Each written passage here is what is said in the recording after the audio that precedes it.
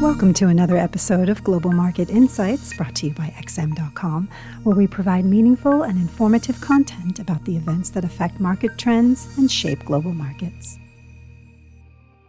This is the Market Comment podcast for Wednesday, November 15th by Haralambos Pisuros. I'm Christina Marujos, and thank you for joining us at XM.com. The dollar tumbled across the board yesterday after cooler than expected U.S. inflation data added more credence to investors' belief that the Fed's tightening crusade is over, despite Chair Powell and his colleagues pushing back against such expectations recently. The headline CPI rate dropped to 3.2% year-on-year from 3.7%, while the core rate ticked down to 4% year-on-year from 4.1%, with the forecasts being just a decimal higher. Alongside the dollar, Treasury yields also slipped, with the 10-year rate sliding around 20 pips, while according to the Fed Fund futures, the probability for another Fed hike has dropped to zero. Meanwhile, investors are now penciling in nearly 100 basis points worth of rate cuts for next year, with an 80% probability for the first one to be delivered in May. Today, focus for dollar traders is likely to turn to the PPI and retail sales figures for October, as well as a speech by Richmond Fed President Thomas Barkin. They may be interested to see whether the data will paint a different picture than the CPIs and what Barkin will have to say after yesterday's release. Higher than expected PPI and retail sales numbers could revive speculation that inflation could prove somewhat stickier in the months to come, and even if investors are not willing to add hike bets back on the table, they may remove some basis points worth of rate reductions for next year.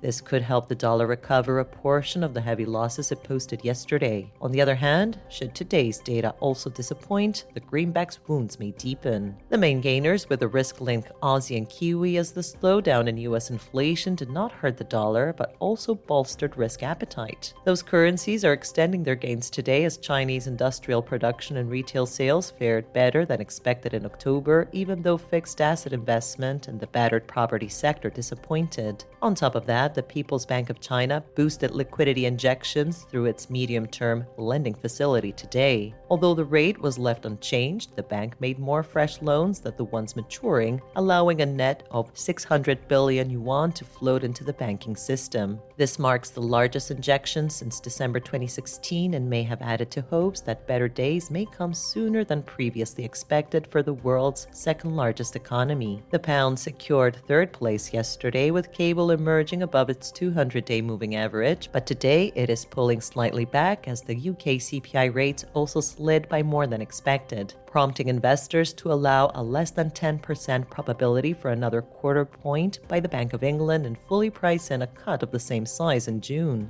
The next test for the British currency may be Friday's UK retail sales data for October. Stock markets soared yesterday after the soft U.S. CPI data validated investors' view that the era of interest rate rises is over, with the tech-heavy Nasdaq gaining more than 2%. With most high-growth tech firms being valued by discounting expected free cash flows for the quarters and years ahead, expectations of no more hikes and more rate cuts for next year are elevating their present values, despite most of them being considered expensive from a multiples perspective. Perhaps investors believe that the high prices are reflecting present values of future growth opportunities rather than expensiveness. With that in mind, the rally may continue today if the PPI and retail sales data corroborate the view of several rate reductions by December 2024. Thank you for listening to today's Market Comment podcast at XM.com. Thank you for listening to another episode of Global Market Insights, brought to you by XM.com. For more in-depth technical and fundamental analysis, be sure to visit www.xm.com/research.